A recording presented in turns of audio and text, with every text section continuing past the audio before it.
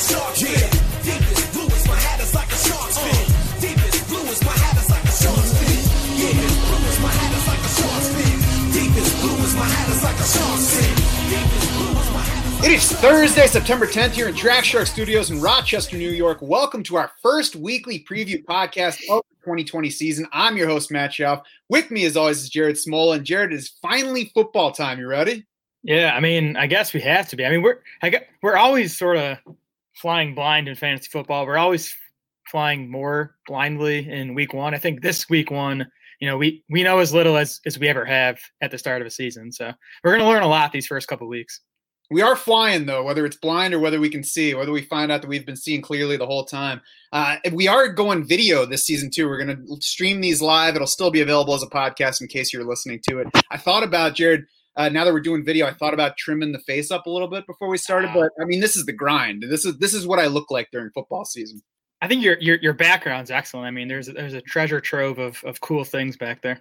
That's right. If you get tired of me talking about Blake Jarwin too much, you can decide which of the board games behind me you'd be more interested in playing than listening to my Blake Jarwin talk. Exactly.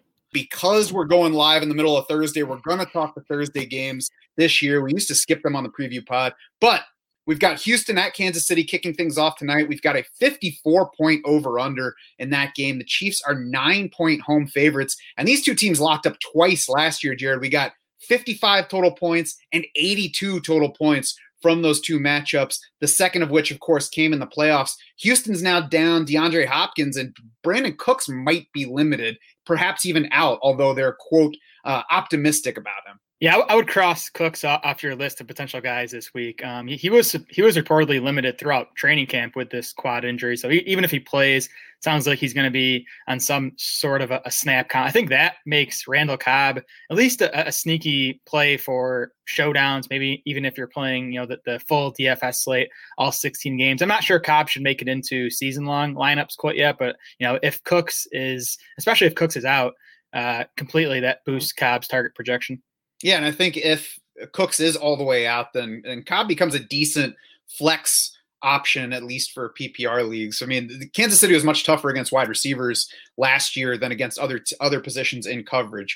So it's not a great matchup for Texans wideouts, but just in terms of target distribution, it should be a solid spot for him. The Chiefs defense, as I mentioned, allowed the fewest wide receiver receptions in the league last year, the second fewest PPR points to the position overall. They also allowed the fifth most tight end points and were soft in run defense. So probably a better spot for guys like David Johnson, if that exists for David Johnson at this point. Yeah, I think we might get our David Johnson answer right out of the gate. Like if he struggles in this matchup, it's going to be time to worry. Kansas City 24th last year in adjusted fantasy points allowed to running backs. They gave up 4.9 yards per carry to RBs. They also allowed the fourth most catches to the position. So it's a good spot for David Johnson. Again, if he struggles in this one, time to worry about him. And if David Johnson gets up at any point looking like a 50-year-old man getting out of bed, where he does a thing to his back and kind of does one of these stretches, that's what I'm looking for. I think we'll see some of that from David Johnson tonight. Hope not, but yeah, we'll see. On the Chiefs side, they're now without Damian Williams, of course, who has opted out for this season. He scored 3 touchdowns in that playoff matchup. Clyde Edwards-Helaire is now in that place. Should be the clear lead back. Darrell Williams, the number 2. Obviously, we're starting Edwards-Helaire. Do you think Darrell Williams is kind of on the fringe this week? Yes, there's been talk from a couple different Chiefs beat areas, actually, that we might see more of Darrell Williams, at least in week 1, than people are expecting. So I would say you're starting Clyde Edwards-Helaire, Chiefs at home, big implied team total, good matchup. The Texans 26th in adjusted fantasy points allowed to RBs last year. The Texans allowed the second most catches and receiving yards to running back. So we could see Clyde Edwards-Helaire have a big game in the passing game right out of the gate. So you're starting him. Don't panic if you see Williams steal, 8 to 10 carries. I think Darrell Williams is in play for DFS showdowns. Outside of that, I don't think he should be in fantasy lineups in season-long leagues. I agree. The Texans have finished 3 straight seasons rated higher in run defense than in pass defense, according to Football Outsiders. So I would not be reaching too far for Darrell Williams. On the passing side, I'll believe in the Houston secondary when it proves that I should. So, I mean, it's obvious that you're starting the studs for Kansas City. I think Sammy Watkins is a deeper consideration, although I would sure like to not have to trust Sammy Watkins in week 1 of this season. Yeah, Watkins guy I like in DFS showdowns. I think, McCall Hardman was the more popular guy in drafts all summer. I think Hardman is probably more popular in DFS lineups on Thursday night. In that playoff game last year, Houston, Kansas City, Sammy Watkins played 87% of the snaps. Demarcus Robinson was next at 57%. McCall Hardman played just 16%. I'm going to be watching, the usage between those three guys very closely. Hopefully we get an answer to, how Watkins and Hardman especially are going to be used. But in season long, I would try to avoid all those guys. And by the way, if you go to draftsharks.com now, you can find DFS showdown tips for that game. If you're a DS insider, of course. Miami at New England on the Sunday slate, an over-under of just 42 points. Patriots are 6.5-point favorites. I don't know if anybody told Vegas that Tom Brady moved on, but they still see a big gap between these division rivals. Even though Miami played New England tough, Week 17 last year, Ryan Fitzpatrick went there and threw for 320 yards and a touchdown. He ran for another one. Devontae Parker had a big outing, 8 catches, 137 yards. Basically one of the only guys to get over on Stephon Gilmore last year. I'm still not too interested in using Ryan Fitzpatrick or Devontae Parker in this matchup, though. No, me either, especially Fitzpatrick. He exploded in that season finale. He also threw for 89 yards, 0 touchdowns, and 3 interceptions before getting benched in the first meeting against the Patriots early in the season. The Patriots were the toughest defense against quarterbacks last season. They returned their top 3 corners. So, their run defense might take a step back this year. I think the pass defense is going to be strong again. So no Fitzpatrick. Parker's a tough call. He beat Gilmore late last season. It's still a tough matchup, though. Parker also dealt with a hamstring injury late in August. He was limited in Wednesday's practice. It sounds like he's going to play, but there's some risk of re-injury there. There's some risk that his snaps are scaled back a bit. So, Parker sits in wide receiver 3 territory in our rankings this week. So you drafted him in the 5th, 6th, 7th round. You might have to start him, but at least dial back expectations. And he is benchable if you have, better options. People tend to say it's week 1, start your studs. We don't really know anything yet. You got to consider who are actually your studs. And I would say that where you likely drafted Devontae Parker, I wouldn't call him a stud right now. If it was round 6, round 7, that's not stud territory. If we're talking about a round 3 wide receiver, then go ahead and take a shot on him. But, I mentioned Stephon Gilmore. He's allowed sub 50% completion rates in coverage each of the past 2 years, according to Pro Football Focus. He allowed just a 48.0 passer rating on throws into his coverage last year and 70.6 passer rating or lower in coverage 3 of the past 4 seasons. So Stephon Gilmore is simply either the best corner in the league or at the very least one of the top few corners in the league. So it's a bad matchup, weigh Devontae Parker against who your other options are, but at the very least, we like him a lot less than we normally would in this matchup. Yeah, it's the combination of the matchup and the hamstring injury that sort of would have me potentially benching him. I think Preston Williams should be on fantasy benches too. He is obviously coming off the torn ACL last year, was still limited in Wednesday's practice. So he's another guy I think is not going to play the full allotment of snaps. And even if Stephon Gilmore is on Devontae Parker, it's still a tough matchup for Preston Williams against J.C. Jackson, who actually by some metrics on Pro Football Focus was even better than Stephon Gilmore last season. Mike Gesicki was also limited Wednesday with his own injury situation. I think we all know what I'd be doing if in the, rare place in this other dimension where I have Mike Gesicki on my team. What would you be doing with him this week, Jared?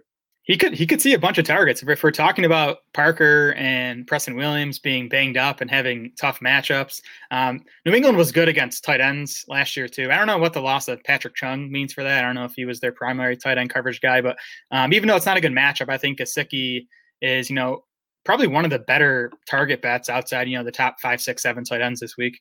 I'm very curious to see just how much of a target bet he is this year because I've heard absolutely nothing from camp about him. Maybe he had a good camp, maybe he didn't, but I heard absolutely nothing in either direction. Yep, me either. Matt Breida, I think, is a guy to not forget. I'm certainly not excited about him in the matchup, but going up against an iffy group of linebackers for the Patriots at the very least. They let Kyle Van Noy walk in free agency. They let Elandon Roberts walk. Then they lost Dante Hightower to opting out for the season. So they've got some young guys that they're working in that haven't started a whole lot of games, some rookies that are in the mix.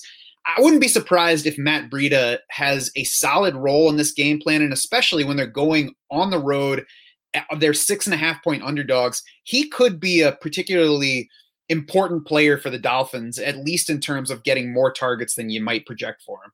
Yeah, I'm with you there. Again, I think this Patriots run defense might be one that, we're at least not scared of this season. You're not saying it's going to be one to attack, but we'll see about that. I still think Jordan Howard, though, is going to be like the Dolphins' early down lead ball carrier. Now, this sets up better for Breida with Miami being, almost touchdown underdogs, because I do think Breida is going to be, the playing from behind, pass catching back. I'm not super excited about either this week, though. I try to avoid the situation, and, we'll learn a bit more about the usage in this week 1 game. Yeah, I would like to not have to use a Dolphins back as well, but I would use Matt Breida over Jordan Howard. And there are some other iffy situations, like Detroit is one that we'll talk about coming up, where I think I might go ahead and try Matt Breida over any of the options in the Lions backfield if that's a decision. Well, yeah, that's probably going to be a theme of these podcasts all year. Is like, we don't really want to use these running backs, but at some point down the line, they are options. Yeah, we'll try to put them in context, especially as we get more context to actually put these things in. On the Patriots side for this one, Cam Newton's a bit low in our week 1 rankings. And really, at least from my standpoint, it's just because we really don't know what to expect at this point. I mean, we've seen Cam Newton play plenty of football. We know that the Patriots have smart coaches. We're going to assume that they have a plan that uses Cam Newton well, and it sounds like he's healthy. But we've never seen Cam Newton in New England, and he barely played football last year. So there's a chance that he's rusty this week. Yeah, and I'm just in general, I'm not excited about Newton's passing prospects this season. It's just, the pass catching core in New England isn't really any different than what we saw last year. And we saw Tom Brady unable to really do much with that group. But the question obviously is what the Pats are going to, I guess, allow Newton to do on the ground. There were a few reports in August, that New England has kind of tailored its offense to fit Cam Newton, which shouldn't come as a surprise, but it's nice to hear that, it seems like they're going to let him use his legs, which is obviously the smart thing to do. And if that's the case, then he doesn't need big passing numbers to be a fantasy option. If he's running for, 30, 40, 50 yards a game, he's going to be someone we're interested in. So matchup is obviously okay here. I think Newton, it should be in lineups at least in 2 quarterback leagues. I think he's on the fringes in 1 quarterback leagues. Mm-hmm. And of course, 50 rushing yards per game is not out of the question. That's 800 yards for the season, so that would be really high for a quarterback. But we know that a healthy Cam Newton can do that. We'll see exactly how healthy that foot is and how ready he is to get back to regular running Cam Newton. Those receiving options to talk about, Julian Edelman was limited Wednesday. He's got a knee issue. I'm not worried at the moment because he was limited Wednesday, and we're into now questionable Patriots season. I mean, there's going to be 18 Patriots questionable on every injury report from here on. Yeah, I would expect to see Edelman on the injury report most weeks this year. He's fully expected to play as far as we know. He's the only Patriots wide receiver I'd want in fantasy lineup this week. In the slot, he should avoid Miami's top 2 corners, Byron Jones and Xavier Howard, if Howard's going to play. I'm not sure on that one yet. Mm-hmm. Yeah, I'll be curious to see how Miami stacks up as a matchup at this point, because they certainly have talent at corner this year. So there's a chance they could be tougher on wide receivers than we're used to. The backfield, not as crowded as it will be at some points because Damian Harris is out for at least 3 weeks. Sony Michel is back, but he could be limited. He missed a lot of camp following his offseason foot surgery. It looks like James White is the top option. Try to avoid others, but there's some late Rex Burkhead buzz too. Yeah.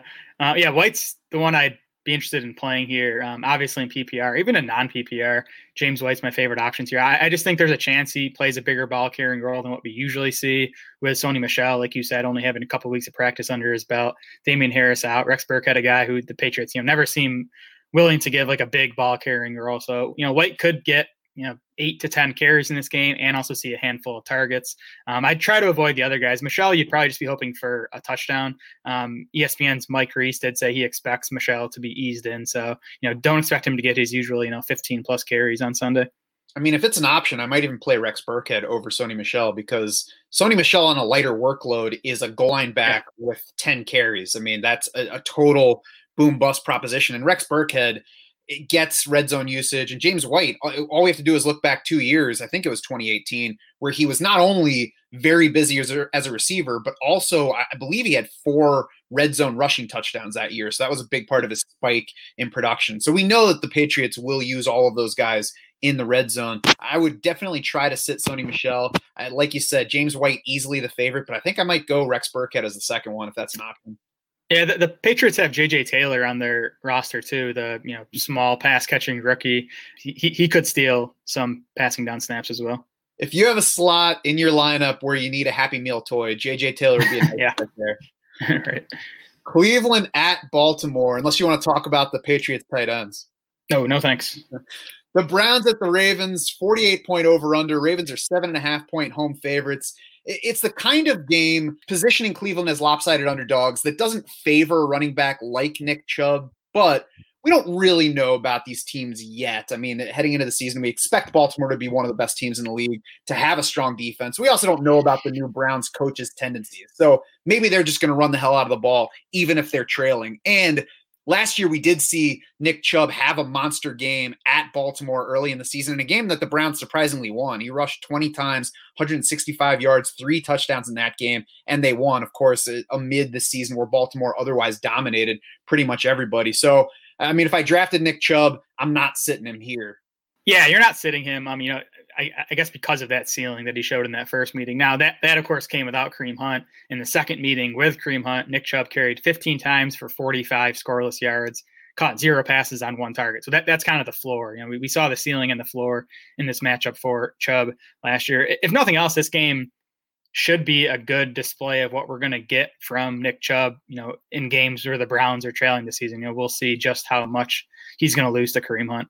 Now, Kareem Hunt, I would love to not have to use him. Obviously, he was going in round 5, round 6 in a lot of places, so he very well might be in that mix. I would really love to be able to wait a game, though, and see what his role is going to be as the second running back before trusting him in my lineup. Yeah, Hunt had 2 carries and 4 catches on 4 targets in that one game against the Ravens in the second half of last season.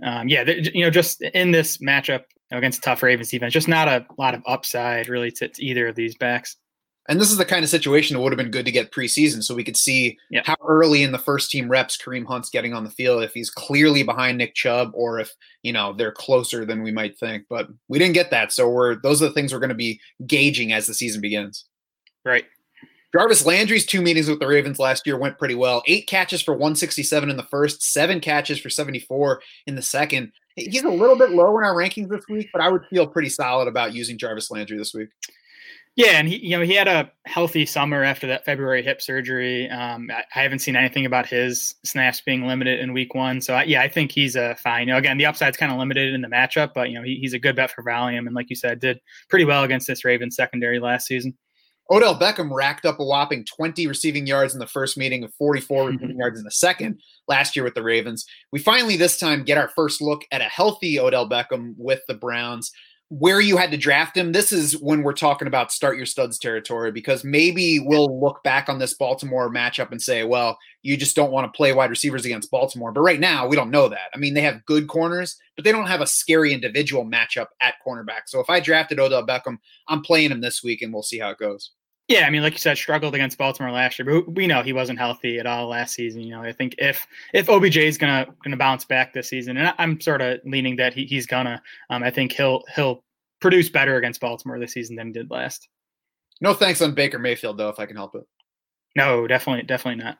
Austin Hooper sits right about in our week 1 rankings where he did in the preseason rankings. He doesn't get into the top 12, and I certainly wouldn't be excited about using him this week. But if he's your top tight end, he's an okay option. Yeah, again, like we said with all these Browns guys, just limited touchdown upside, or I guess more limited than usual for these Browns guys in the matchup. But Hooper, it sounds like he had a strong camp. It sounds like he built chemistry with Baker Mayfield right away. So I think he's going to play a big role in this offense. And the Ravens lost Earl Thomas, who I think was at least part of their tight end coverage last season. Yeah, lost him on purpose. On the Baltimore side, I think you got to play Mark Ingram over J.K. Dobbins in the opener. If you did draft both of them, I would be very curious to see what J.K. Dobbins' usage is right away, though. Yeah, I mean, even, we talked about running back and how it drops off. I think Dobbins is in like RB3 territory in our ranking. So he's an option at some point. I think, he gets maybe 8 to 10 carries in this game. I think we're sort of expecting him to play the Gus Edwards role out of the gate. But Ingram, definitely the better bet among the two.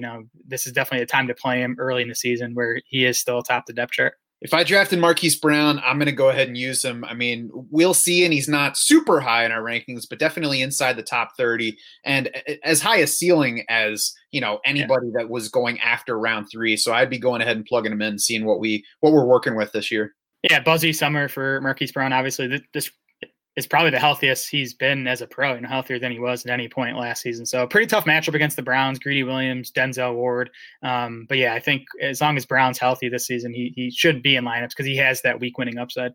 Obviously, Lamar Jackson, Mark Andrews are every week guys. We're not really going to be talking about them a whole lot in this podcast. And that's really it for me among Ravens in this game. Yeah, Miles Boykin is the guy to monitor, see what kind of role he plays, see how much volume he gets in week one, but definitely not a week one fantasy option.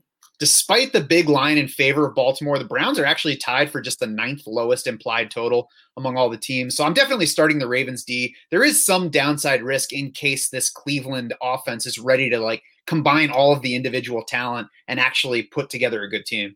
Yeah, it's also an offense with a new coaching staff and some new pieces down the O-line. So I think it's a volatile unit for week one. Could kind of go in either direction. For sure. Jets at Buffalo, an over-under of 39.5, a fantasy wasteland. The Bills are 6.5-point home favorites, though. The Jets carry the week's lowest implied total by more than a point. There is absolutely no better team D option than the Bills at home this week. Yep, agreed there. I think on the Jets, it's Jamison Crowder, Chris Herndon, and Le'Veon Bell, the only guys you're even considering. And Chris Herndon would not be in strong consideration for me. The Bills allowed the fewest and second fewest PPR points to tight ends over the past 2 years. Yeah. So for me, it's really Bell and Jamison Crowder. And then if I need any other Jets, I'm not happy in week one. Yeah, tough matchup for Herndon, but you got to think he's a good target bet. He had the buzzy summer. It seemed like he was clicking with Sam Darnold. And again, it looks like Rashad Perriman and Denzel Mims are going to play or at least be active for this game. Both of them missed the majority of August. They're both new to the team. Denzel Mims, obviously a rookie. Plus, one of those guys is going to be dealing with Tre'Davious White, so he's going to be completely canceled out. So I just think it's a volume play for Chris Herndon. I think he's a good bet for like 5, 6, 7 targets in this game. Jamison Crowder loaded up on volume against the Bills last year. 14 catches for 99 yards in the opener, 8 for 66 and a touchdown in week 17. Not a great bet for efficiency, but a very good bet for target volume in this one. Yeah, and again, Crowder in the slot, so he won't see Tre'Davious White. So that's what pushed targets his way last year, and I expect the same thing on Sunday. Yeah, and it's targets to Le'Veon Bell for me too. I'm certainly not expecting good things, but plenty of passes flying his way. Yeah, volume play. I mean, if you drafted Bell in the 3rd or 4th round, you're starting him this week. On the Bills side, you start Josh Allen if you drafted him. And week 1 of last year is really a good illustration of why. He threw for 254 yards and 1 touchdown, 2 interceptions, but he also ran for 38 yards and a touchdown. So he pulled that out even in a bad game and even in a come-from-behind win for the Bills in that one. The Jets were no pushover on defense overall last year. They finished 11th in overall DVOA, according to Football Outsiders, but they could be bad this year. We'll see how they go. CJ Mosley is out for a second straight season. It was injury last year. Now he's opted out this season. And they traded away Jamal Adams, their best player from last year. So there's definitely nothing to be scared of on the Jets defense, even if it ends up being better than we might expect. Yeah, and the Jets are started to start Pierre Desir and Austin Blesson at outside cornerback. Never even heard of Austin Blesson.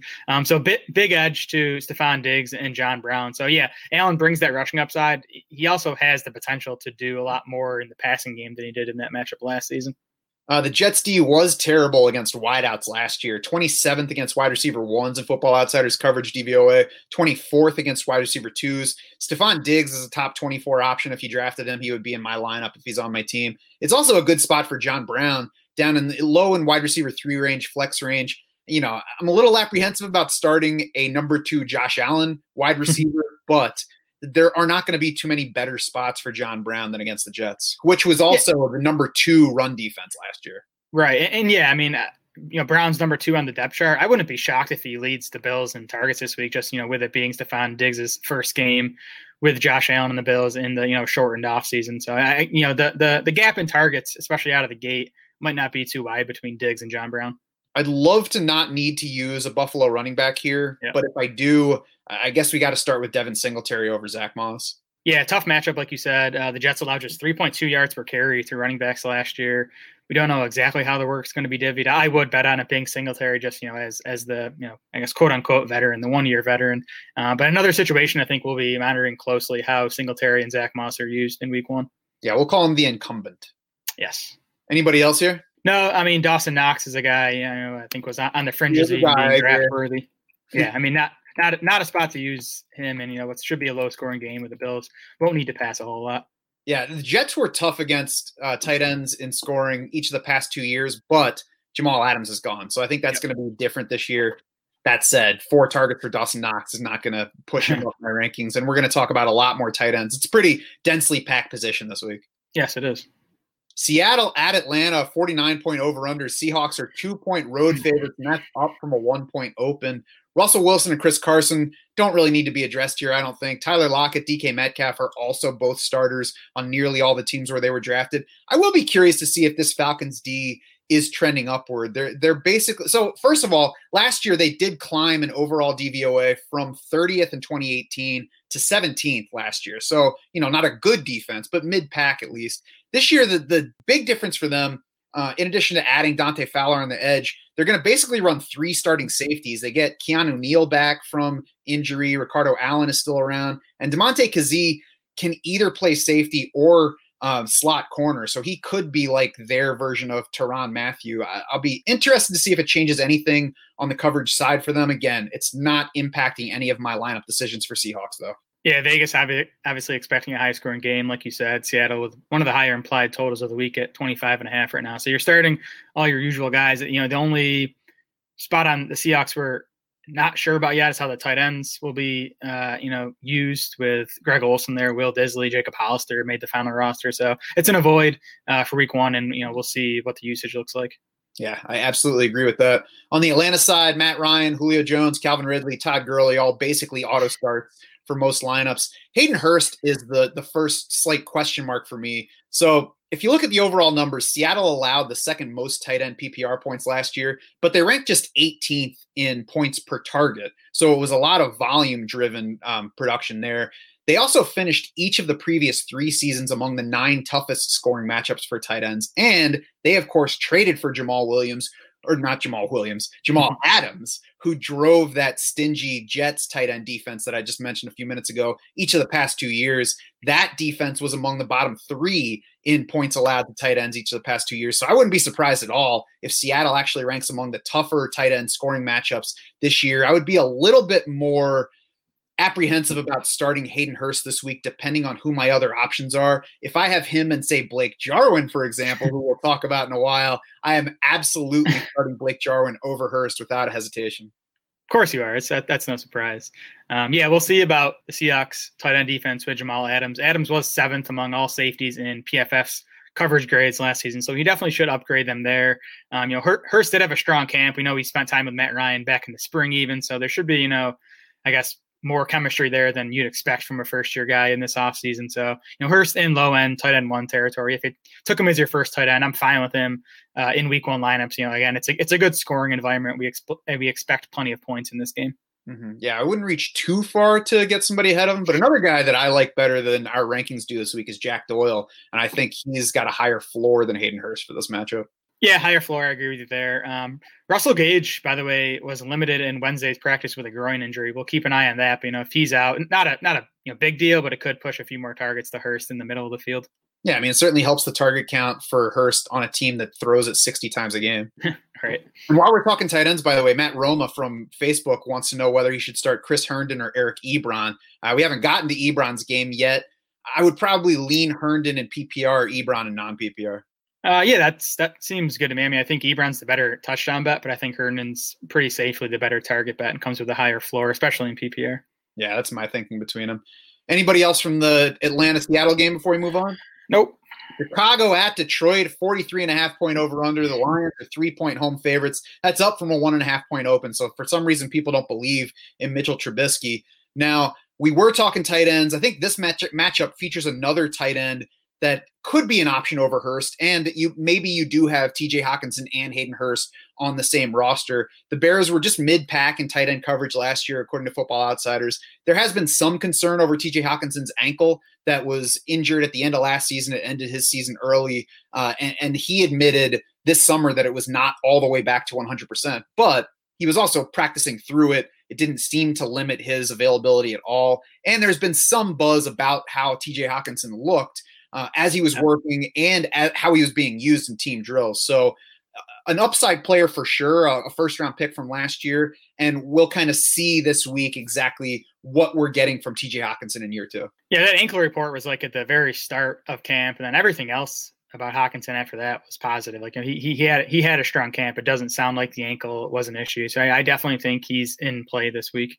DeAndre Swift looking like he'll be healthy enough to play. That's been a question, but he did practice Wednesday. It makes this backfield crowded. I mean, him, Kerryon Johnson, of course, Adrian Peterson arrived recently. The Bears did remain a top 10 defense overall and top 10 against the run last year. I would really love to not use any Lions back this week. Yeah, Swift was still limited on Wednesday. It's a hip injury he's dealing with. We didn't know, what lower body part it was. So it's a hip for him.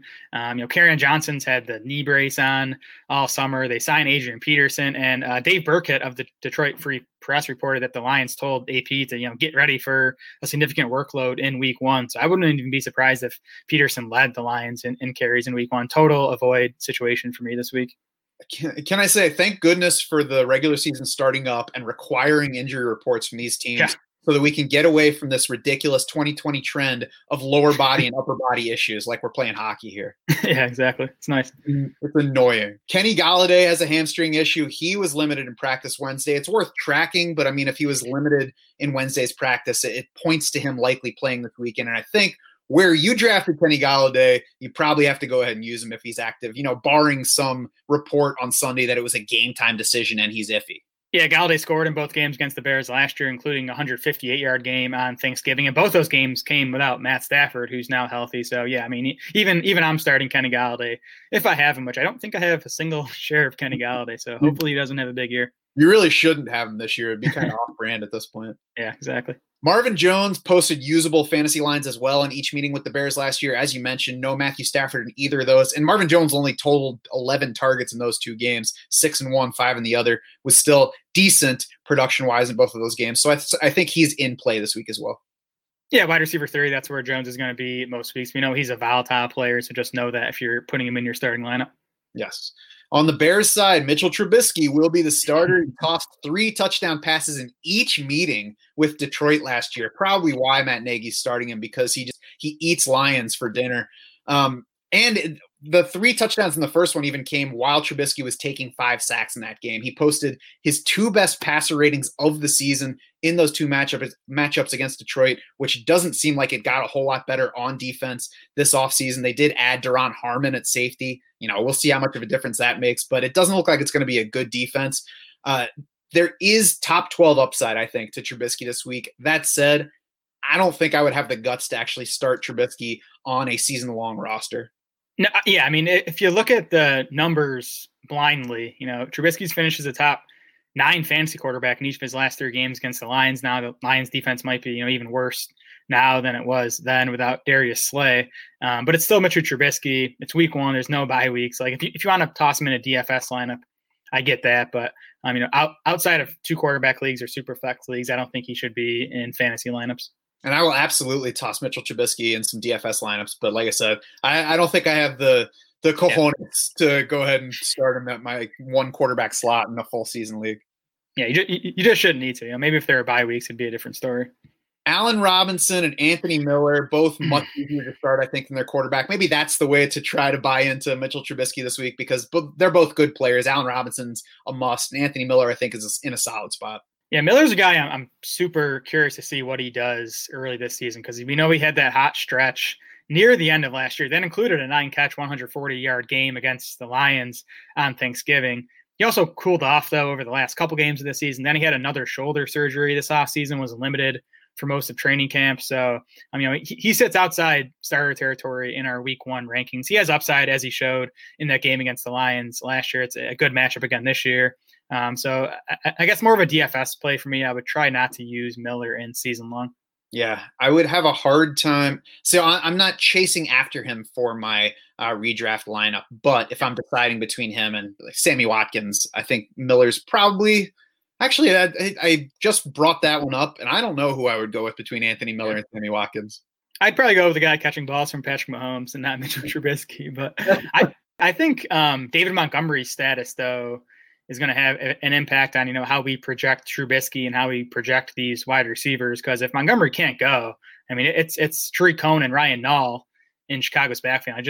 They would have to lean towards the pass in that case. Now, Montgomery was limited on Wednesday, so it does seem like he has a chance to play this weekend.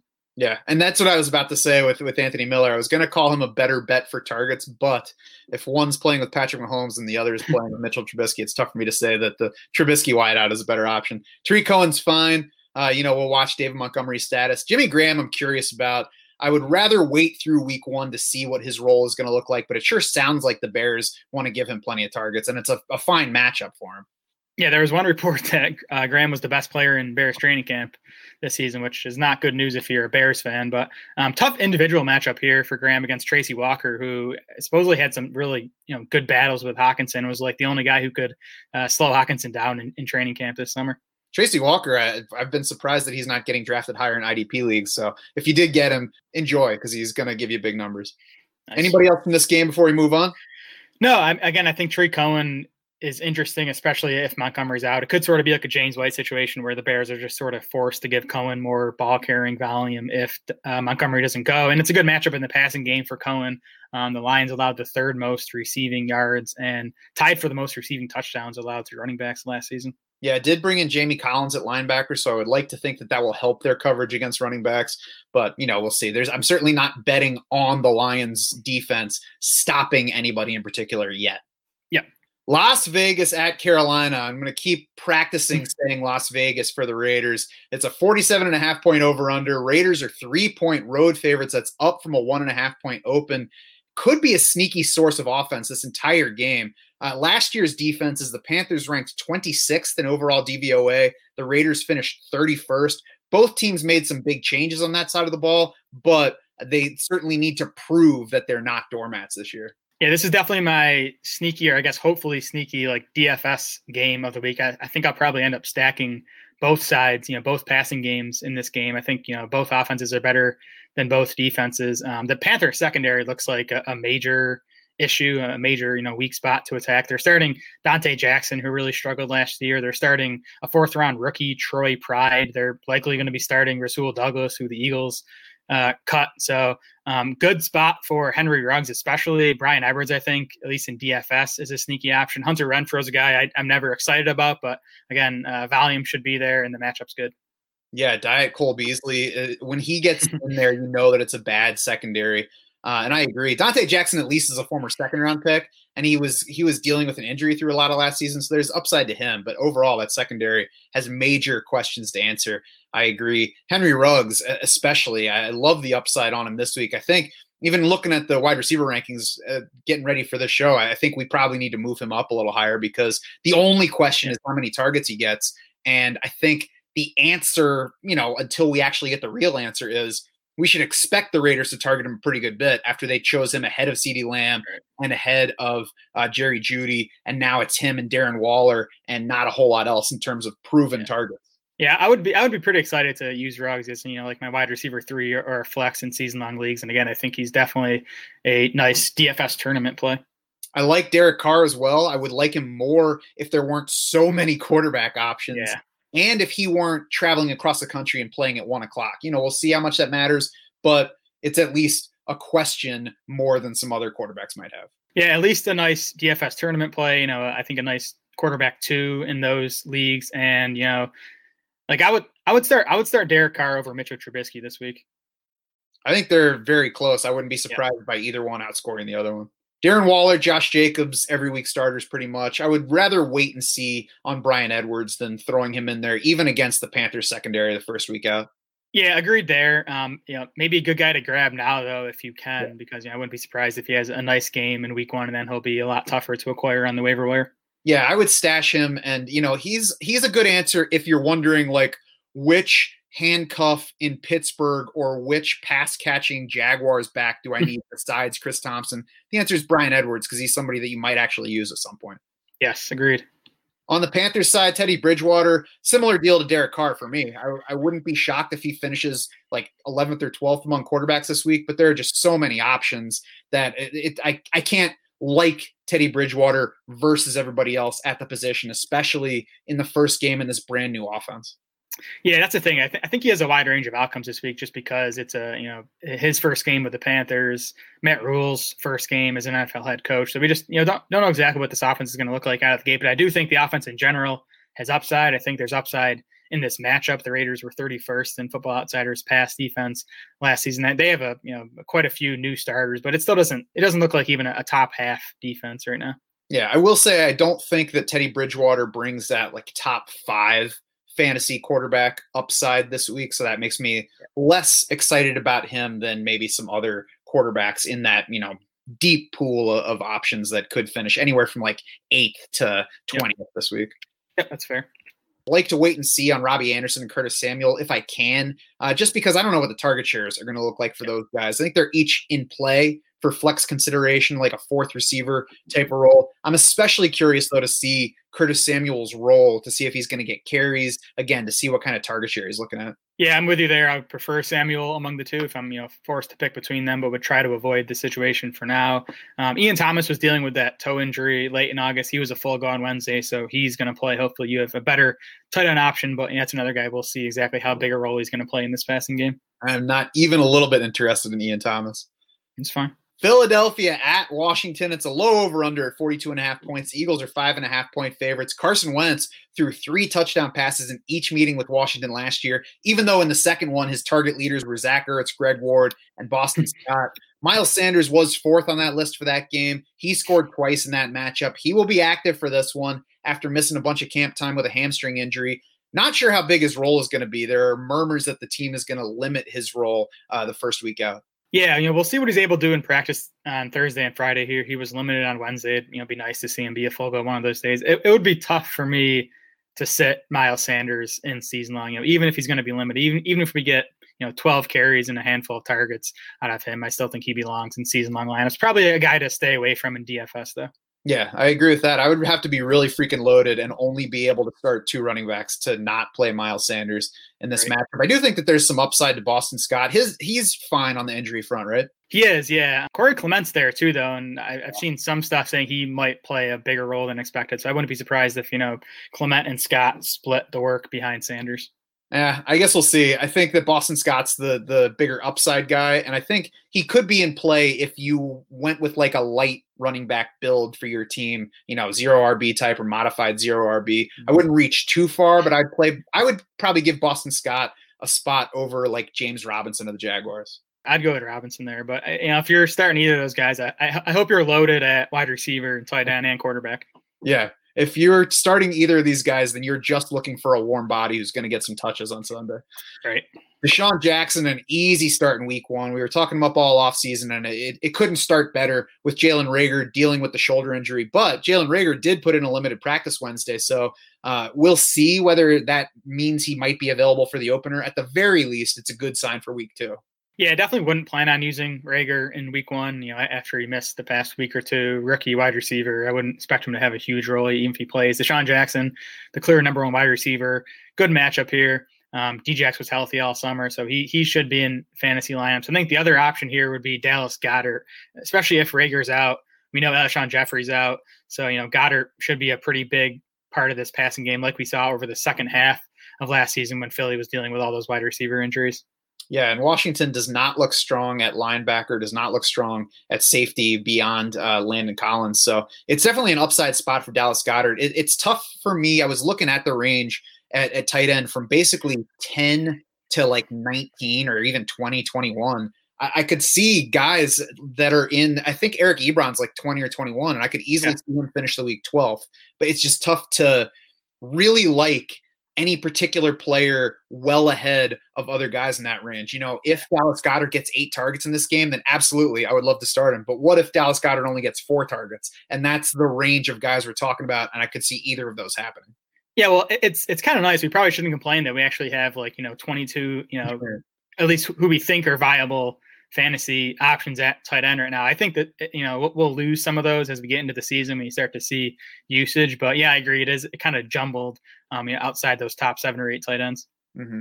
So Dallas Goedert is one of those that if I'm weighing him against Hayden Hurst, I'm probably going Hayden Hurst because I think he's a better bet for targets, being the owner of the top tight end role on his team. Yeah, I would start Hurst over Goddard. I'd probably even start like TJ Hawkinson over Dallas Goedert, just among the guys we've talked about so far. I'm interested to see JJ Arcega-Whiteside after a very buzzy camp for him, but I would rather not use him his first time out. No, he's not a season long option. We gotta see him do it, in a regular season game, not just in training camp. Maybe in DFS. I was looking at him this morning. There's so many wideouts I want to play though. I don't even know if I'll be able to get J Jaw in a DFS lineup. No, you got to play more lineups then. Yeah. And if he scores twice in week 1 and is in a smaller lineup, we might not allow you on the podcast next week. Hey, if he scores twice, my best ball scenes will be scoring well in week 1. Nice.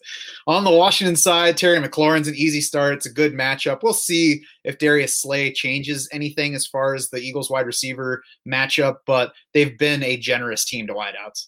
Yeah, and even Slay last year, he was 82nd among 115 corners in PFF's coverage grades. He was 87th in yards allowed per snap and coverage. So he's just not a guy I'm going to run away from as a matchup. So starting McLaurin, that's really the only guy I'd feel comfortable with on this Washington offense. I think Antonio Gibson is an option, a better option in PPR, but we just don't know how work's going to be split with J.D. McKissick there. I think he's going to be involved in the passing game a bit. Peyton Barber, I wouldn't be surprised if he leads the backfield and carries this week. So Gibson definitely a risk reward play. The matchup's not great either. Philly's been a tough run defense for the past few years at least. Yeah, although we don't know how much of a running back Antonio Gibson actually is, so maybe it's a good matchup because their linebackers aren't very good. I would have trouble deciding between Antonio Gibson and Matt Breida to put him kind of in context. Yeah, I'd lean towards Gibson, I guess. Maybe just because there's even more unknown there. I feel like there's a bit higher ceiling. But yeah, they're similar. I mean, we don't know, the type of volume either guy is going to get really. Right. So if I drafted both of those guys and I took, let's say, Gibson in round 6 and Breida in round 8, that'd probably be my tiebreaker for this week because neither has an awesome matchup as far as we know right now. And Gibson's is probably a little bit softer than Breida's in terms of overall defense. Yep, agreed.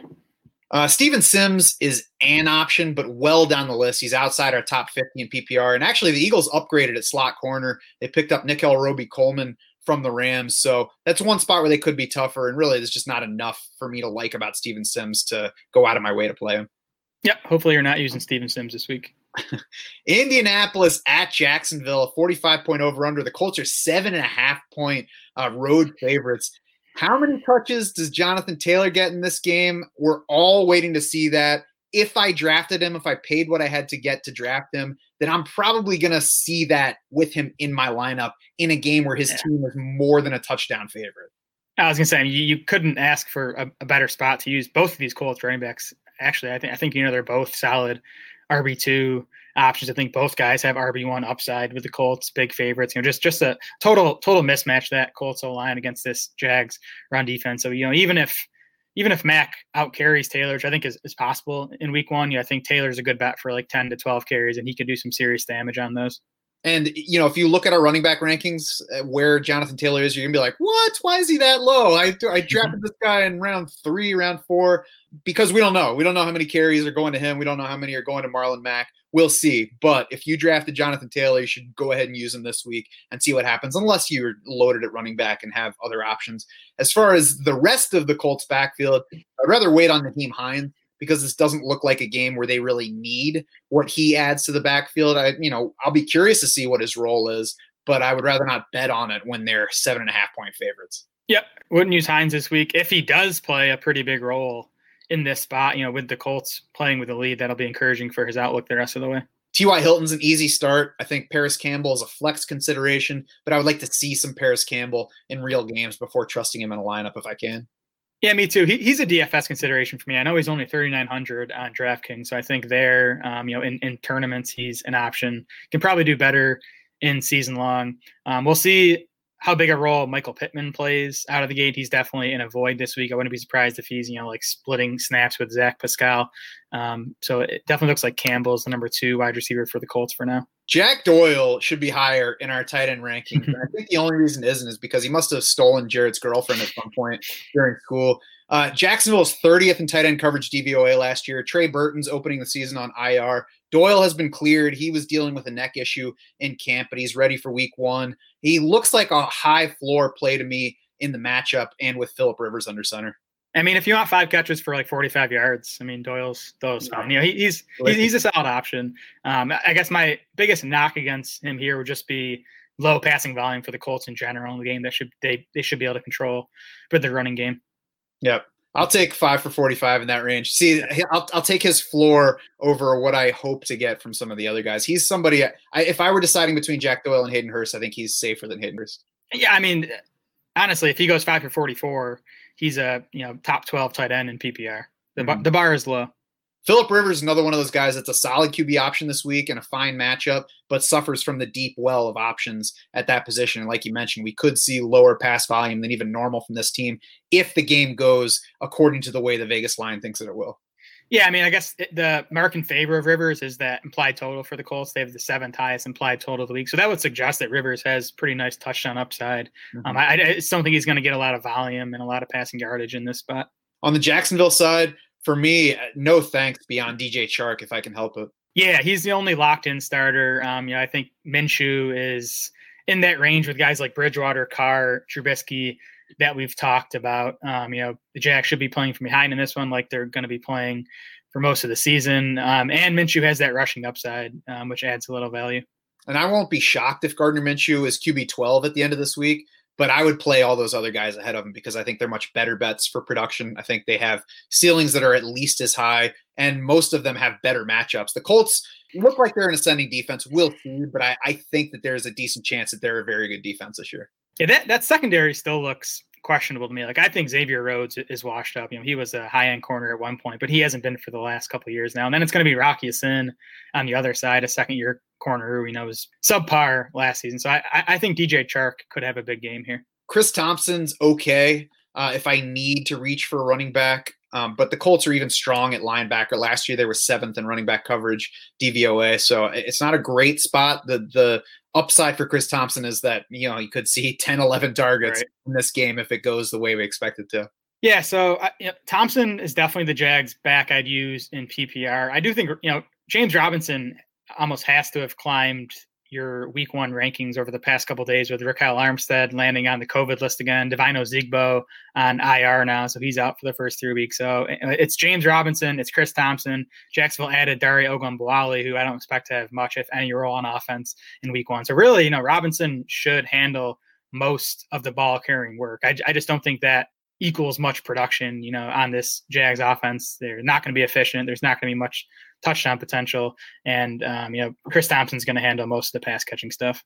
Yeah. And we don't even know what most of the ball carrying work means here. If it's 11 carries to 5 or 6 for Chris Thompson, I definitely don't want any part of 11 James Robinson carries in a game they're going to lose by 8 points. So I would love to not have to use him. I'm not in James Robinson camp. No, yeah, I agree. If you can avoid the backfield in general, that's the way to go. I do think Robinson's worth owning in most fantasy leagues, though, just as, a guy with the potential to see, 12 plus carries per week.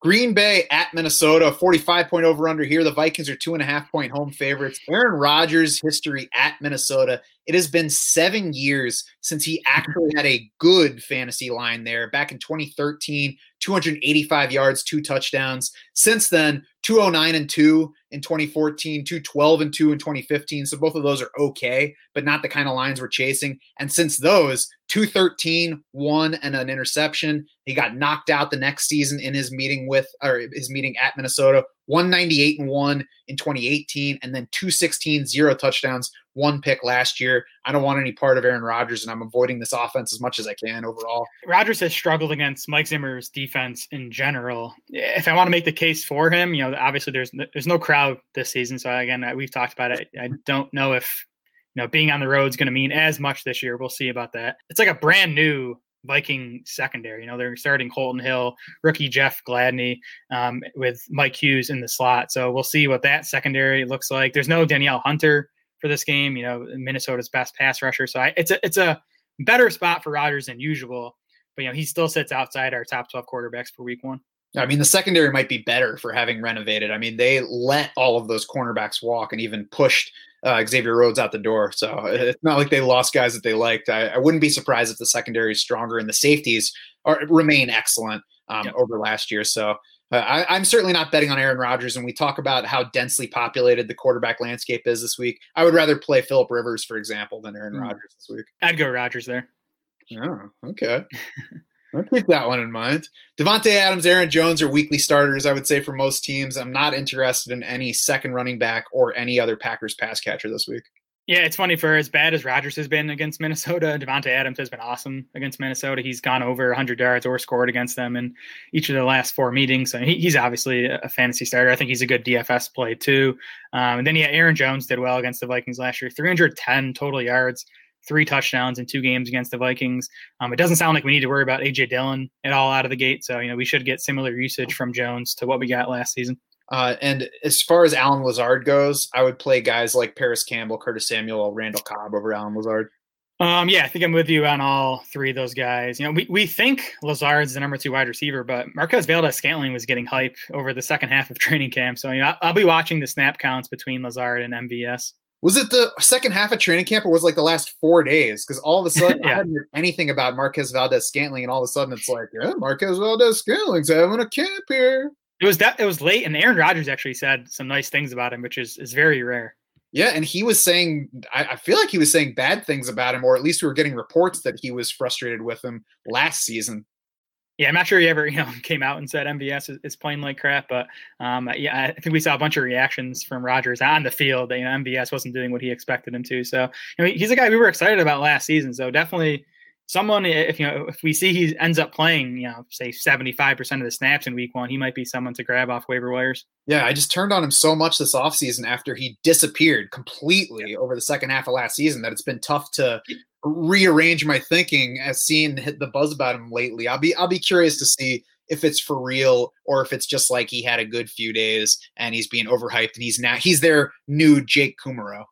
Right. He was also dealing with an injury throughout most of the last season, which might have played a part in the disappointing season. Vikings side, Dalvin Cook, Adam Thielen are obvious. Green Bay was 26th in tight end coverage DVOA last year. So Irv Smith and Kyle Rudolph both have upside here. They're interesting down the list options, though. It's really tough to like either one a lot until we see what the target distribution is for both of them. And of course, we know this is likely to stay a run heavy offense. Yeah, I would definitely lean towards Irv Smith. If you're deciding between those two, he sort of seemed to be trending up over the second half of last season. Rudolph trended in the opposite direction. I think Irv Smith's going to take over as the better fantasy play this season. But if Rudolph remains involved, it's going to make it tough for Irv Smith to be a guy we can count on. Mm-hmm. Kirk Cousins not close to climbing the dense QB list that we've been talking about for me this week. What about you?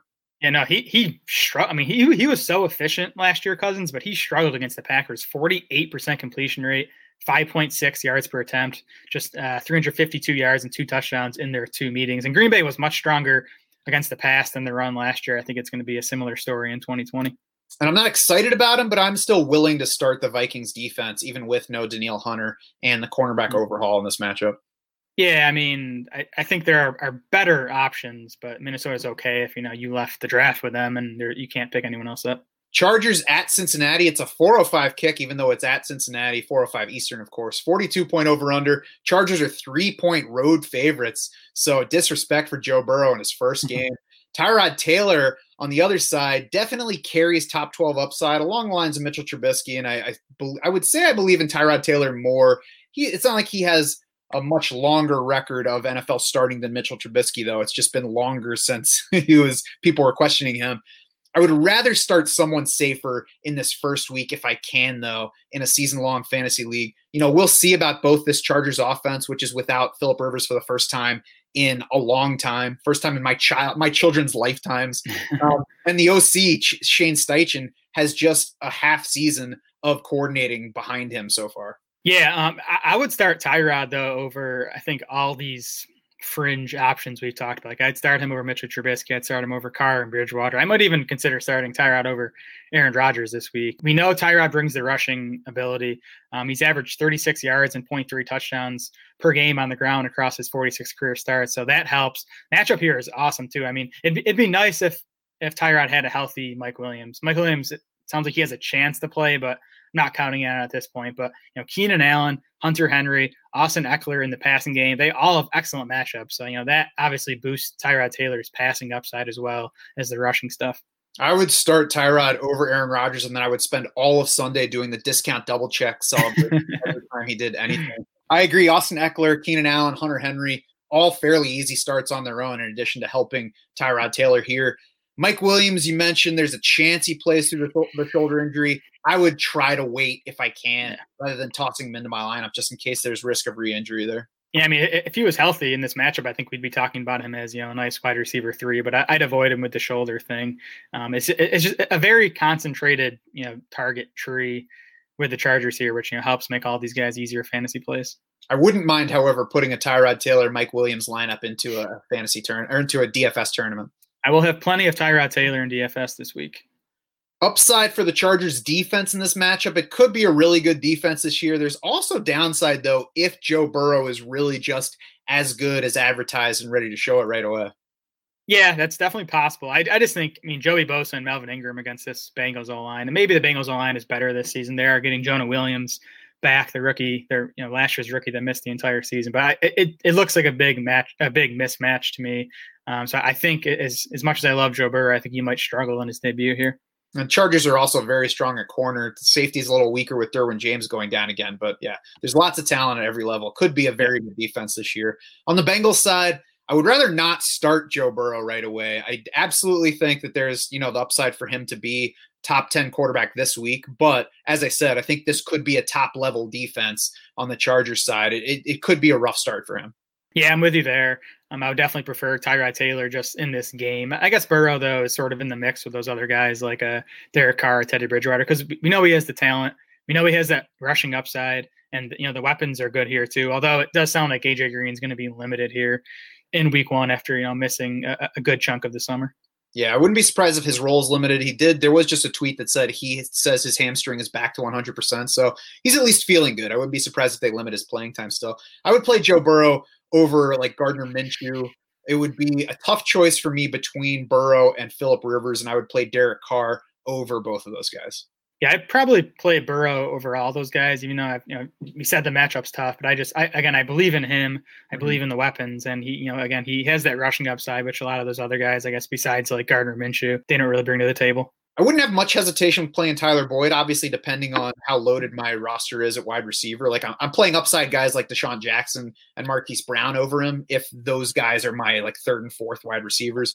But otherwise, I wouldn't hesitate too much. He's inside our top 30. It could be one of the toughest, if not the toughest matchups for him all season against this Chargers secondary. But Tyler Boyd, he's already been talked up by Joe Burrow saying he's going to have a big season. So at the very least, that makes it sound like we'll see plenty of Tyler Boyd targets. Right. Yeah. Tough matchup. But as you said, it sounds like Burrow and Boyd, developed a strong rapport in camp. I also think, again, with that Chargers pass rush, we should see the Bengals, focusing on shorter passes in this spot, which, suits Boyd's game well.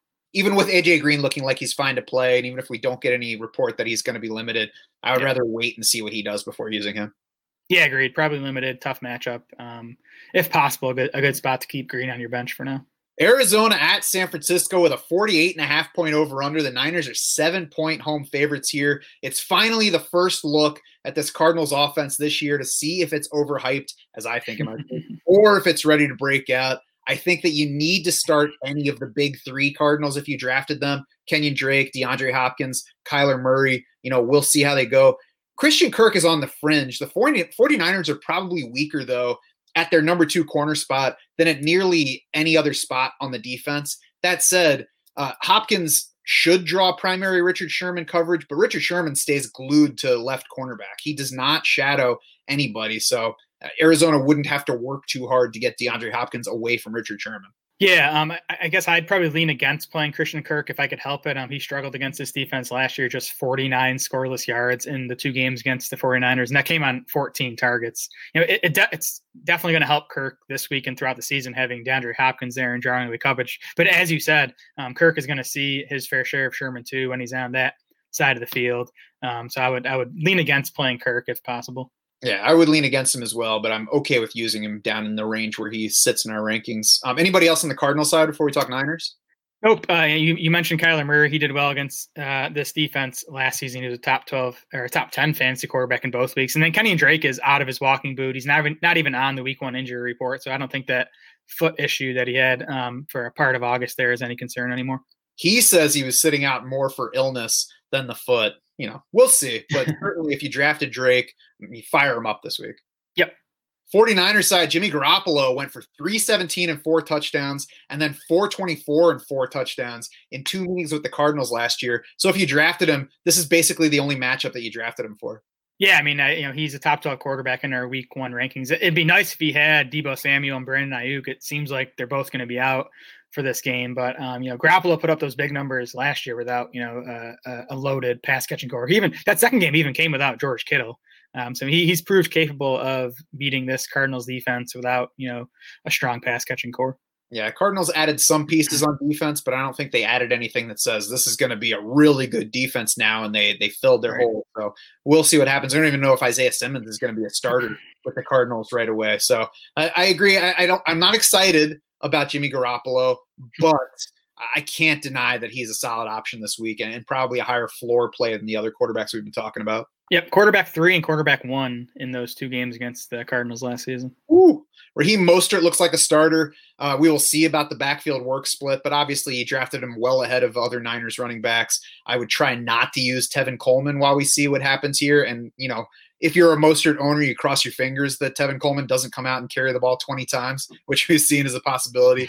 Very curious to see how much usage Jerick McKinnon gets. Yeah, I'm curious to see the backfield split in general here.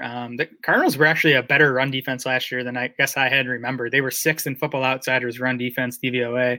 They also did well against this Niners rushing attack. San Francisco RBs combined for just 128 rushing yards in their 2 meetings last season. Anything else from that side? No, I mean, so it's going to be Kendrick Bourne and Trent Taylor probably as the top 2 wide receivers in San Francisco. I would avoid Bourne just because he's probably going to see a lot of Patrick Peterson. I think Trent Taylor is probably the better play, but not a lot of upside with Trent Taylor. Yeah, I mean, I think we're talking about DFS options here. If you have to reach that far for your week 1 lineup, then you're playing in an impressively deep league. Right. Or you're off to a rough start. Tampa Bay at New Orleans, an over-under 49 here. 3.5-point favorites are the Saints at home.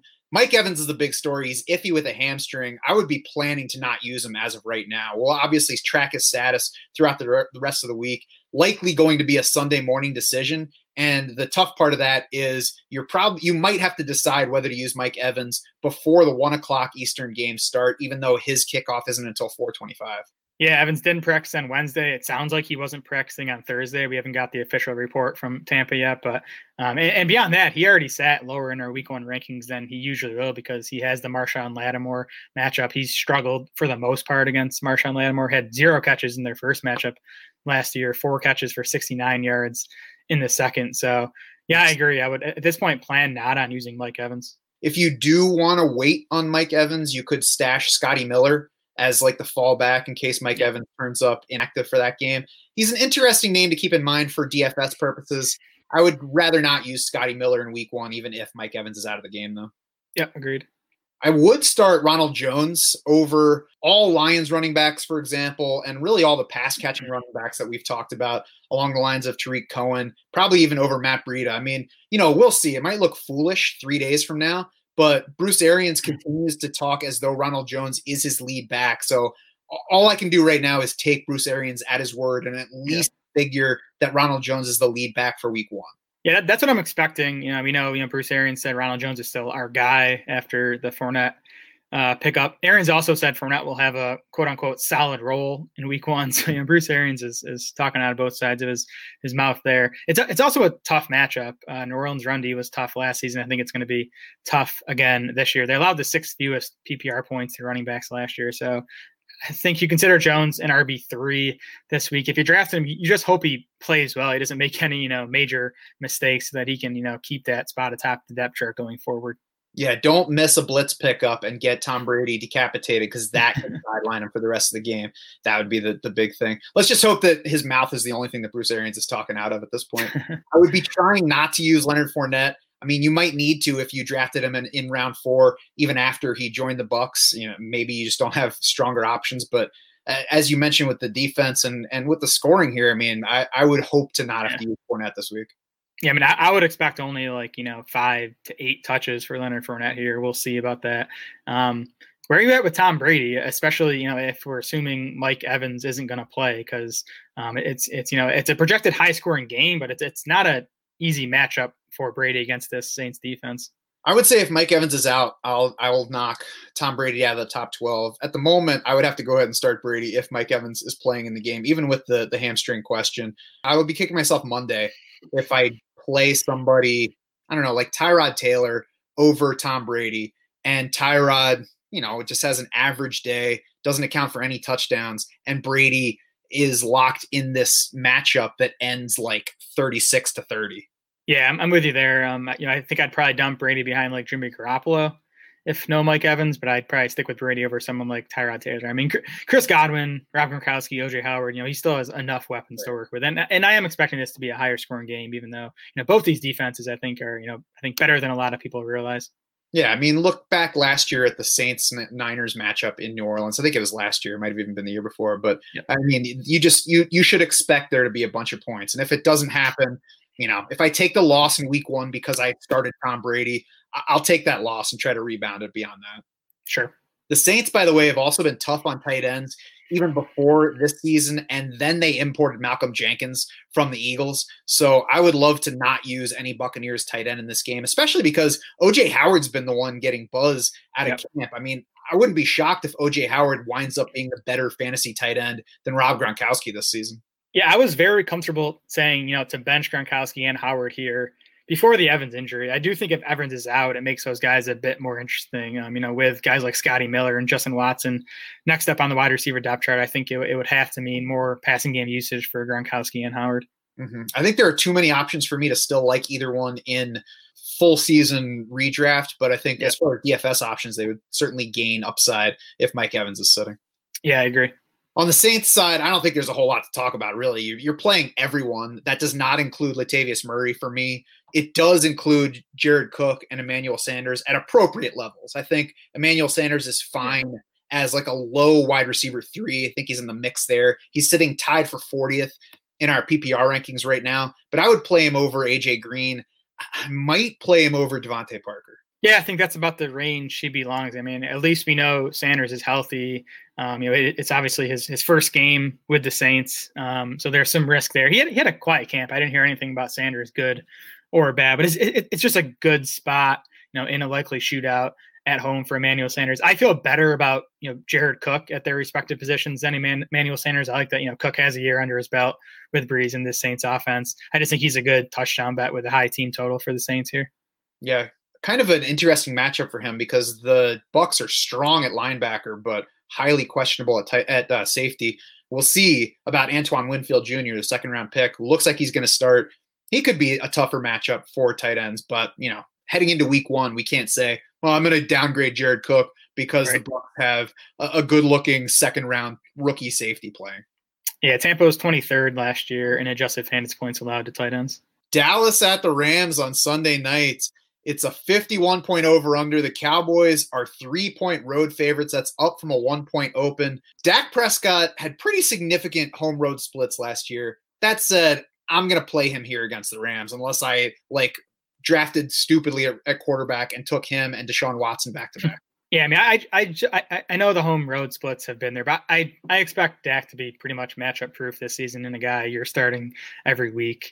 These two teams met last year. It was 44-21 final. I think the Cowboys were up 28-3 at halftime. Dak Prescott went for 212 yards and 2 touchdowns. That came on just 23 pass attempts. So if the Rams make this a closer game on Sunday night, and I think they will, I think Dak will have a nice game. Yeah, I would play Dak Prescott. And, we'll see if the home road things carry over. But his offense is even more loaded now than it was last year. Zeke Elliott's an obvious one that we're not going to be talking about. I think Amari Cooper is the first guy that there's a question on. It doesn't look like there's an injury that's actually threatening his status. He did miss some camp practices, though. The Cowboys wouldn't say a whole lot about it. So maybe it was nothing. Maybe it was just preserving a veteran. But Amari Cooper is also a little bit young to need that kind of preservation. So it does make me a little bit more hesitant with him, and it's easier for me to be hesitant with him for 2 reasons. Because one, his home road splits were drastic last year. At home, he averaged 6.5 receptions per game, 16.7 yards per catch, 77.6 catch rate. On the road, 3.4 receptions per game, 11.9 yards per catch, 51.9% catch rate. We've seen Amari Cooper not play particularly well through injury when he has dealt with minor dings in the past. Last year against the Rams in that game you mentioned before, he only saw 2 targets, caught 1 for 19. That was after Jalen Ramsey joined the team. It does look like he'll see the most of Jalen Ramsey in coverage. We'll see how the Cowboys are going to move around their wide receivers. But if I had to guess, I would guess that Amari Cooper sees more Jalen Ramsey than either Michael Gallup or CeeDee Lamb does because he is their lead receiver. And the other part of that is Amari Cooper is not like the dominant number one here. There are teams that will need to force the ball to their top receiver because he's just that much better than the other wideouts, and that's their game plan. That's not the case in Dallas. Michael Gallup and CeeDee Lamb are both very good players. There's so much on this offense. The Cowboys can be like, that's fine. If you're going to send Jalen Ramsey everywhere with Amari Cooper, or we're just going to throw to the other guys. Yeah, I think Cooper should be downgraded this week for all those reasons you mentioned, the home road splits, the hamstring injury, whether it's a concern or not. I think, it at least adds some risk, and the Jalen Ramsey potential matchup.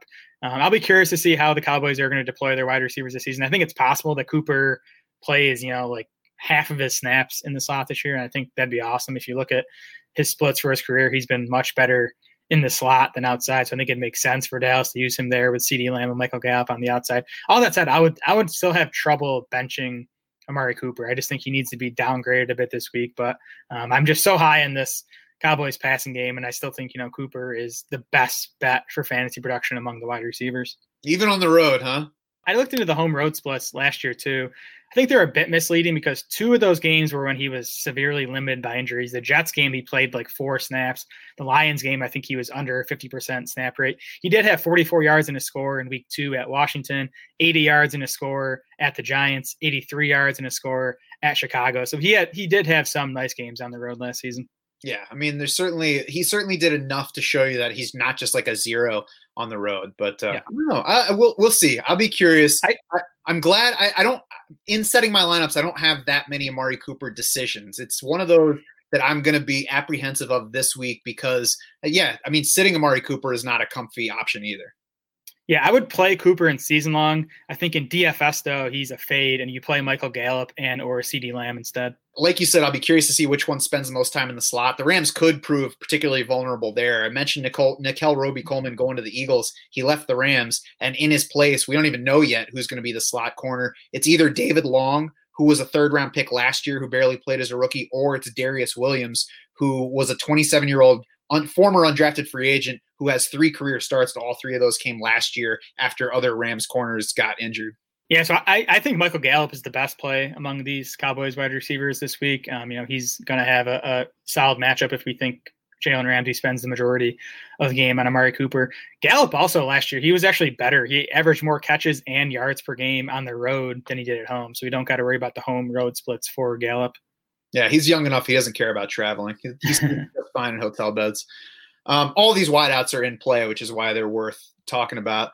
Another guy who is clearly in play is Blake Jarwin, though. Everything is aligning for a Blake Jarwin breakthrough immediately. The Rams were 4th and 9th in coverage last year in DVOA, according to Football Outsiders, against wide receiver 1s and wide receiver 2s, 21st against tight ends. And since then, they lost Corey Littleton, who was their lead coverage linebacker and just, generally believed to be among the best coverage linebackers in the league. They also lost safety Eric Weddle to retirement. Replacement Taylor Rapp missed most of training camp, basically all of training camp, with a knee injury. So he could be a little rusty coming back.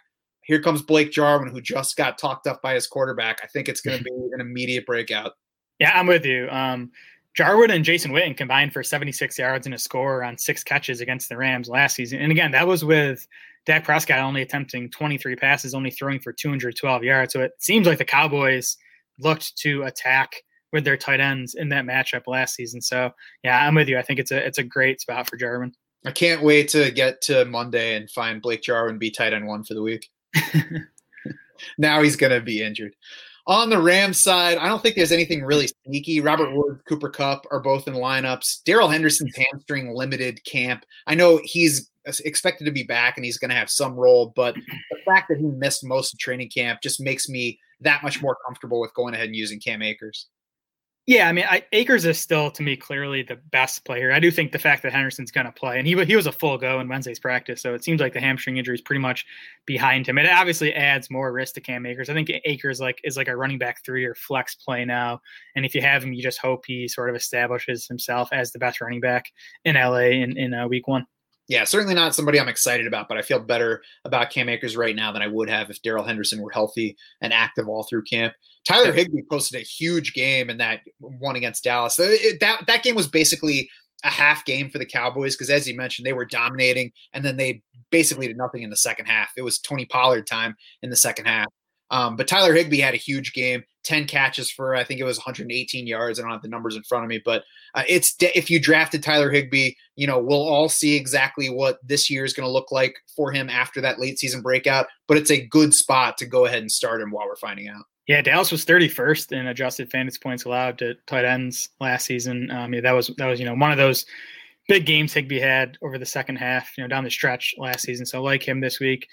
Jared Goff's a guy I got a bit more worried about after digging into this game. We know Goff struggles when pressured, and the Cowboys, seem to have a pretty strong pass rush now after adding Everson Griffin to DeMarcus Lawrence. So that's going to be the key to this game on the Rams side is, can they protect Goff enough? Yeah, he's floating in that range of guys. I don't know if they're going to finish 11th or 17th. So I'm kind of fine where Jared Goff is going. I'm not excited about him versus other players in that range. Yeah, I prefer Jimmy Garoppolo to Jared Goff. We'll talk about Ben Roethlisberger here. I think I prefer him to Jared Goff. And I think, Tyrod Taylor's a guy I would have to think long and hard about using over Jared Goff this week. I would probably play Tyrod Taylor over Jared Goff just because if things are rough for both of them, at least Tyrod Taylor has the rushing. So there's kind of the safe for him. Yeah, I was going to say Tyrod feels safer to me. Yeah. I think Goff, has a wider range of outcomes. I could see him having a big game here because this game has shootout potential. Are we ready to hit Pittsburgh at Giants? Yeah, I'm ready. Yeah, Ben Roethlisberger, I'm starting pretty easily over Jared Goff. All good reports on his elbow this summer. So, we entered the summer with questions about it, but every report was like, his elbow looks excellent. It might even be stronger than it was before. And we've heard that about guys getting their elbows reconstructed. Now, the question might be road Ben. I mean, we talk about home versus road, but if we look back to 2018, Ben Roethlisberger actually had a slightly higher completion rate in road games than he did at home. He had 7.8 yards per attempt on the road versus 7.4 at home, 15 touchdowns to 9 interceptions in road games. So I think road Ben might be a little bit overblown, and I'm certainly not worried about him against this Giants defense. And as we said, we don't know how much home road's even going to matter this year with the no or limited fans. The Steelers have the 5th highest implied total of the week. And the Giants, the secondary, especially the defense in general, looks like one of the worst units in the league. I think it's going to be a defense we're attacking all season. So definitely a good spot for Ben and the Steelers offense to, get going after an ugly 2019. Yeah, good spots for Juju Smith-Schuster. Fine spot for James Conner. They were tougher on the run than the pass, but I'm certainly not sitting James Conner for this matchup. Yeah, a healthy Conner I expect to be like an RB1 weekly. So you're definitely using him here. I think Deontay Johnson is a nice play this week too in this plus matchup. Yeah, I agree. He's somebody that I would consider over Amari Cooper, but it would be a personal decision rather than me saying for sure Deontay Johnson's a better play than Amari Cooper. Yeah, I'd have to go Cooper there, but I think Deontay Johnson I'd play over guys like Devontae Parker. Eric Ebron suffers a bit for the wealth of options at tight end, as I mentioned before, but there's certainly upside to him, even if he's all the way down to like 20 or 21 in our rankings for the week. It sounds like Ebron had a really strong camp. Again, there's nothing to worry about with this matchup. The Steelers have the high implied total, so it seems like Ebron should be a pretty good touchdown bet here, even if we can't project him to get the type of volume we're going to get from someone like a Hayden Hurst or a Jack Doyle. A question in the chat about whether we'd start Deontay Johnson over Michael Gallup or Robert Woods. I would say no. I would start both Michael Gallup and Robert Woods over Deontay Johnson. Yeah, Woods to me is a must start every week. And then again, Gallup I really like in this spot if we think Jalen Ramsey's going to be on Amari Cooper for most of the game. On the Giants side, I would rather not play anyone not named Saquon Barkley. Yeah, I'm with you. I think Evan Ingram is the guy I consider. I think he's a low end tight end one this week. At least he's healthy. Like that's the best thing we can say about Ingram here. But it's a tough matchup. The Steelers were 3rd in Football Outsiders tight end coverage rankings last season. Yeah, I would like to start somebody over Evan Ingram, but if he's going to get 10 targets, then it would be tough to sit him, and that's certainly within the realm of possibilities. Yep. Tennessee at Denver, the last game, late Monday night. It's a 40.5-point over-under, so we don't want to do too much fantasy-wise. Titans are 2-point road favorites. Like I said, I would like to avoid players beyond the obvious options. Derrick Henry is one of those obvious. I think if you drafted A.J. Brown, which I didn't at what you had to pay for him, I think you have to play him here. And then I think on the Denver side, Courtland Sutton's kind of in the same territory as A.J. Brown. There's no worrisome matchup that makes you sit Courtland Sutton if you believed in him at draft time. Yeah, the matchup for Tennessee obviously got a lot easier with Von Miller out for it. Looks like he's likely out for the season, definitely out for this game. The Titans actually went from 1.5-point underdogs to 2-point favorites just after that injury. A pretty, big swing in the numbers. So, easier matchup for Ryan Tannehill. I don't know. It seems like another game where he's not going to have volume. We saw him do it despite not having volume last season, but still not something I want to be betting on, on a weekly basis, and especially in week 1 with no bye weeks. Yeah, again, I mean, if there were not 25 quarterbacks that I could use, I might be looking at the upside on Ryan Tannehill. But as it is, it's like, why? I just don't need to. Yeah, it definitely feels like a Derrick Henry game. You're obviously starting him. I'll be curious to see though how much Darrington Evans plays, and if Henry does get a bit more action in the passing game. Mm-hmm. Melvin Gordon, okay option in RB2 range. Not anybody I've been excited about at any point, but again, there's nothing scary about the matchup if you drafted him and if Melvin Gordon's in a position to be your number 2 running back. Yeah, another backfield split. I'll be curious to see what it looks like. Especially late in camp, it sounded like Philip Lindsay might have played his way into a bigger role, or Melvin Gordon missed some time with a rib injury. I don't know if that had anything to do with it, but I still expect Gordon to be the lead guy to get most of the pass catching work, to get the goal line work. So he's the play in week 1. I think Lindsay should be on benches, but Lindsay definitely a guy who should be on fantasy rosters because it's possible he plays a bigger role than we expected this season. The passing game is key there, and that's why I wouldn't worry as much with Melvin Gordon as I might with some other running backs, because Philip Lindsay has been terrific running the ball. He's been awful in the passing game, hasn't been efficient as a receiver, and he's been brutal as a pass protector. So at the very least, Melvin Gordon should control that area, and that should get him past any concerns about splitting ball carrying duties. Yeah, again, Gordon should control the pass catching work, and he should control the goal line work. Just as the much bigger back, he's been good around the goal line for most of his career. So those are the touches we care about in fantasy. Tight ends on both sides. There's upside to Jonnu Smith. There's upside to Noah Fant. It's too crowded a position for me to get excited about either guy, but if either one's your tight end 1, I think it's a fine spot. Yeah, both in that range of 12 to 15 tight ends that we're kind of just guessing at this point. I would say I don't expect this to be a high scoring game, so I don't think either guy is a great touchdown bet. So maybe that makes you lean towards someone like Hayden Hurst and what should be a more high scoring game. This is where you get annoyed that you drafted 2 good tight ends, because right. None of us really knows what the matchups are for anybody heading into this week. So you're picking between 2 guys that are basically a coin flip. I wish that there were more I could say about who's right and who's wrong between Jonnu Smith and Noah Fant and other similar guys, but some of it we're just waiting to see. I actually have Fant and Smith on quite a few teams, and some are best ball, but there's at least one lineup setting league I have them both, and I'm going with Fant. I just think he's a slightly better volume bet this week. I can see that. That's going to do it for this week 1 preview edition of the podcast. Head over to DraftSharks.com now to see exactly how we rank all these players. Your My Teams page will also take those weekly projections, apply them to your scoring system, and give you customized start-sit recommendations if you're a DS insider. And of course, you can find our DFS content starting up over there. We'll be back both on the stream and on the podcast tomorrow for our first DFS shows of the year. And that's going to include a special new contributor that we will introduce to you then. So be sure to join us. In the meantime, you can also find us on Twitter. We are at DraftSharks. Jared is at SmolaDS.